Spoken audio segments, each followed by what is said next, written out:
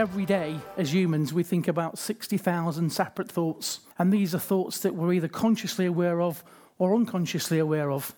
And in fact, these are the patterns of behaviour that we inherit from people that have brought us up, from our friends, from our experiences. And by and large, even though we like to think we're all individual, we can actually be read and analysed and influenced extremely easily. So I'm going to do a few things with you just to kind of drive that message home. Don't look so scared. So as a police officer, whatever your views are on the police, most of my working day was spent dealing with liars, cheats and criminals and people trying to catch me out. Some of the job was obviously dealing with nice people, but predominantly people trying to catch you out and avoid obviously getting into trouble. So what I want to talk about is the whole idea of sort of deception and people, lying. But before that, I've got a background basically in psychology. So since 2010, I've basically worked mostly in the media, TV, radio, press, all around assessing politicians. So obviously I'm very busy at the moment. Donald Trump's paying all my bills for the last few months. Key politicians, public figures. So it's not all about deception. It's about body language. So even from stills and photographs, we can actually tell, in terms of what's happening in someone's mind. So what I'd like to invite you to do is just everyone fold your arms for me. Really tuck them in. And then unfold them, then fold them the opposite direction. So if you're able just to basically interchange really quickly, put your hands up for me. If you find it a little bit difficult, put your hands up. Okay, so again, maybe 70-30 split. So it just demonstrates that we as humans, anything that we do for 21 days or more is said to be an habitual behaviour. So very often, things can be happening right in front of us, but we don't see it. So how many times have you been looking for your phone when you've been really, really late for something and you don't see it, even though it's right in front of your face? So this is a thing called change blindness or a psychological blind spot. So the intention of my talk for the next sort of 10 minutes or so is just to really open up that psychological blind spot. In any 10 minutes of conversation with a stranger, they'll tell you at least 3 white lies. Okay? So white lies are things that really are not going to affect you. There's no consequence to that. Okay, so I'm going to invite you to kind of take on board that lying is part of our nature. Even though we're told morally it's wrong, you try getting through the day without lying. We can actually be lied to, and we lie up to 200 times a day, which when I first heard that statistic was quite staggering. So these are kinds of things maybe your partner or your friend or your parents might say, how you doing? And, maybe you're not feeling great or something's going on and you don't want to tell them. And we lie, don't we? Because it's not, if someone says, how you doing? We say, yeah, I'm good, I'm great. You don't want to say, well, I'm quite miserable, actually. So, we have this propensity just to be on the up all the time. So these are the small little white lies that we kind of tell and people tell us. I do a lot of work in and around recruitment now, and believe it or not, 20% or 1 in 5 of job applicants will commit a blatant fraud to get a job. So most people say, yeah, but Darren, everyone sort of lies on the CV, don't they? I'm not talking about little tiny things, saying I'm a self-starting, go-getting individual. I'm talking about blatant lies where they've never even worked in an environment. I do a lot of work at sort of Canary Wharf, the really high-paying jobs. And for a lot of companies now, the deception detection is all about minimising risk, because if they're paying maybe £200,000 out for a candidate, it's very easy to appoint somebody in a job, but not so easy to kind of get rid of them later down the line. So one of the things that I do is I sit in on the interview just as a silent observer, and I use some of the skills that I'm going to tell you about in the next few minutes. Some other interesting stats are men are 8 times more likely to lie than women. Generally about accomplishments. So if you've got a guy telling you he's an airline pilot, then, has to see some ID. So women tend to lie more about, or the reason they lie more is to protect other people. So it seems to be quite a much more palatable reason for lying. Some of the women nod in there, so it's not a surprise to them. And basically, most white lies are told to avoid social awkwardness. So who's ever got something for Christmas or some other holiday? So who's ever been in that situation where they've had to lie and say, I love it? If you imagine that throughout your day, you were just to habitually tell the truth. And I think there was a film some years ago, wasn't there, with Jim Carrey about all this, where he actually told the truth for 24 hours, had some spell on him, and he got into all sorts of trouble. So in terms of the work that I do is, well, just a quick definition. It's obviously when somebody knowingly tells you information to literally deceive you. So for me, the difference that makes the difference from white lies, and then that becomes escalated into an outright deception, is when someone's trying to really get something out of you. They're trying to manipulate you. They're trying to lie to you about themselves in some way to get something from you, which I think that's the difference for a lot of people. Some of you may already be aware in terms of the body language that, we tend not to take much notice of what's said in terms of content. It's more to do with the actual body language and non-verbal stuff. So the two differences are, if I was to say to you now, thanks very much for coming to my confidence workshop today. I'm really pleased that you've come. If you do what I do, you'll be really confident like me.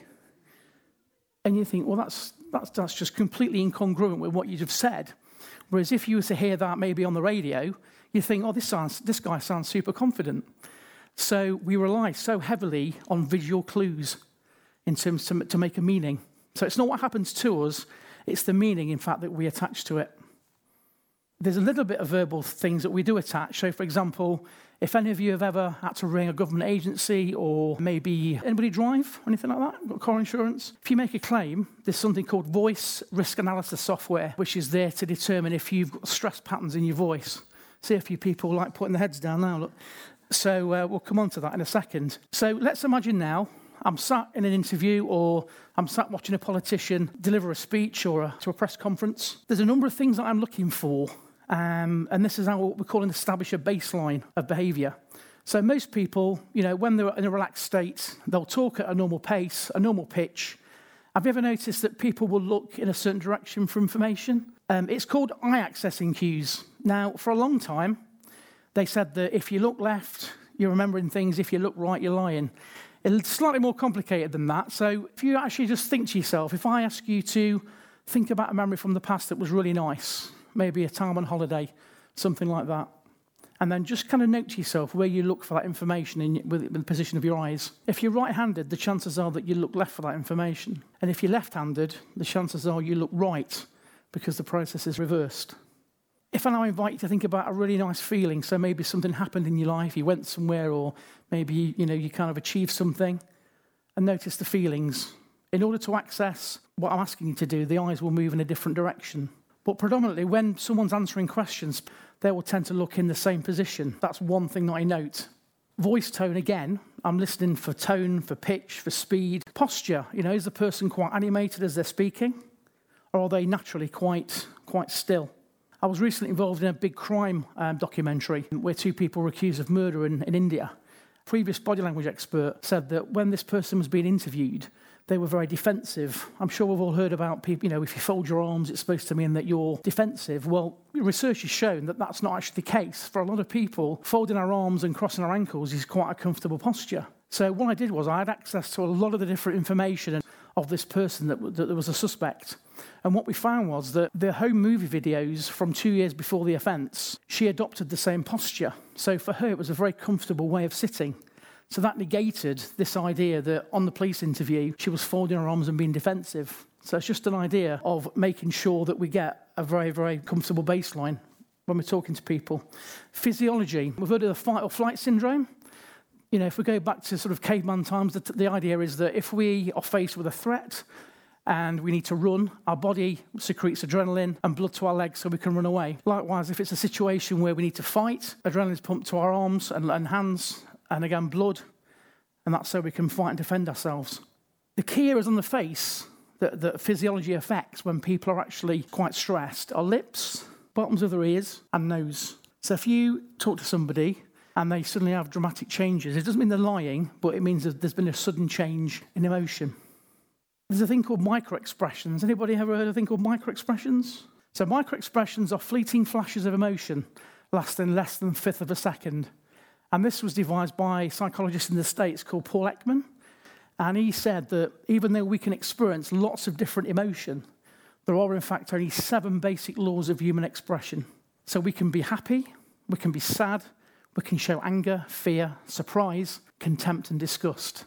And these are unconscious processes. And one of the key questions I get asked when I'm being interviewed is, well, surely, Darren, you must be a fantastic liar. No, I'm not.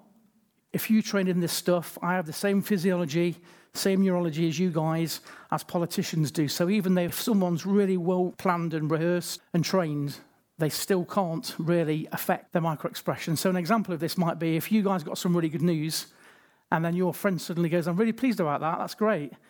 Blatantly obvious, but that's kind of micro-expression of disgust. So that is the true emotion. So as you go out today, be aware of these micro-expressions. Verbal responses. There's a very famous case with President Clinton that you probably all have seen at some point on the internet. And People tend to use language in a very specific way. They'll use a thing called distancing language. So one of the things that I do now is work with police, because if there's suspects, a lot of the time our police forces will put suspects in a press conference, even if they're not directly suspected straight away. It's just to make sure that they're not involved in it. And what tends to happen is, in front of a the cameras and everything else, they try to come over as being totally innocent. So there's key things that we look for with someone that's experiencing genuine emotion.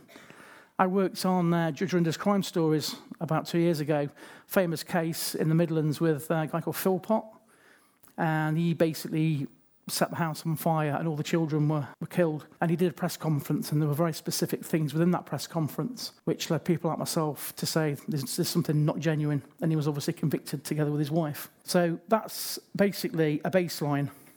Okay, so the way that this would work is if I'm sat as a silent observer in an interview, the HR person's asking away, and then at some point, if they get to a point in that interview where the person's not happy, what will happen is there'll be a very distinctive change in 5 or 6 of those baseline behaviours. So just because someone maybe changes eye pattern or maybe shifts their posture is not conclusive. See, as humans, we can actually juggle a few balls, but when we're actually under extreme stress, I'm not really a lie detector. What I'm good at doing is looking for physiological changes to stress, which is effectively what a polygraph machine does, but that just operates on three channels, which is sweat, breathing, and pulse. I'm working on maybe sort of 9 channels. So we're looking for distinct breaks in patterns of behaviour. And the idea is that, it doesn't necessarily mean that this person's lying. However, I was involved in a case recently where someone said they'd worked at a particular bank and they flashed about 7 breaks in pattern. And then when they went along and vetted this even more, this person had not even actually worked at the bank ever. What tends to happen is this is all linked to consequence. So if you and I are working together or we're friends and you steal my yoghurt out of the fridge, I'm probably not going to ring the police if I say, be honest, did you steal my yoghurt? You might say, well, I did. I was hungry, Dan, sorry. Or you might front it out and say, no, I didn't. The level of what we call tells, or the technical term is called leakage. It's not a nice word, all right? This is when you get a wet seat. It just literally means that the more you're trying to keep a lie in, it's called the law of reversal effect in psychology. So the more that we try and keep that lie in, the more it wants to get out. And that degree of leakage is linked to our perception of the consequences to being discovered and how close the HR person or the police officer or our partner, if we've been cheating, is to catching us out. And that's kind of the basis of lie detection. And it's obviously the brain, mind and body are linked. So obviously what we think about, we bring about. So even if we're experiencing something in the mind, it's very, very difficult for us to juggle all those balls. And what tends to happen is the mind closes down. There's a famous police interview that I was involved in, and the suspect literally put his head down, closed his eyes, because he was literally experiencing from such cognitive overload. And that was literally, he gave the game away within seconds, because a normal person would plead their innocence and they'd be super cooperative, and there'd be lots of verbal cues and in terms of the way that they would behave that would tell us that they're innocent. So some of the things that I do, I've just done a documentary on the royal wedding. So I've been sort of worked quite extensively recently on the body language of Meghan and Harry, and looked at Kate and William. So they're very different, distinct ways in which they interact with each other. And then obviously the media is very interested in how Meghan's being received by the rest of the royal family. Politically, I assess sort of a lot of major politicians. Be aware, as you go out of the room today, look at how people interact with you. Are they facing you? There's something called matching and mirroring. If you sit in coffee shops like me, and I just look at people, you can actually read people quite easily. If you're not aware of the fact that people that are in rapport tend to match and mirror each other, so they'll match each other's posture. If you want to actually build rapport with somebody, or you're going for a job interview, if you kind of match the person that you're interacting with, it may feel a bit weird at first, but the more times that you do this, it will become second nature to you, like folding your arms. If you're in a conversation, then suddenly you shift something very subtly about yourself. So maybe you shift your posture very subtly, or you change your arm position. You'll find that the other person will follow you, and that we call pace and lead. And that's how you build deep rapport. So I want to thank you very much, and it's been very short. I've given you like a one-day crash course in deception detection. Please feel free to come and speak to me, or follow me on social media. Thanks very much for listening. I'm sorry we've not got longer, because it's I could talk your ears off, really. I love what I do, I've got a passion for what I do, and I think that's the difference. And it's all about stepping in and out of my preconceived ideas, because sometimes, I can be surprised. So I just invite you just to step out of your current belief system and maybe look for some micro expressions later today. Thanks very much for listening, guys.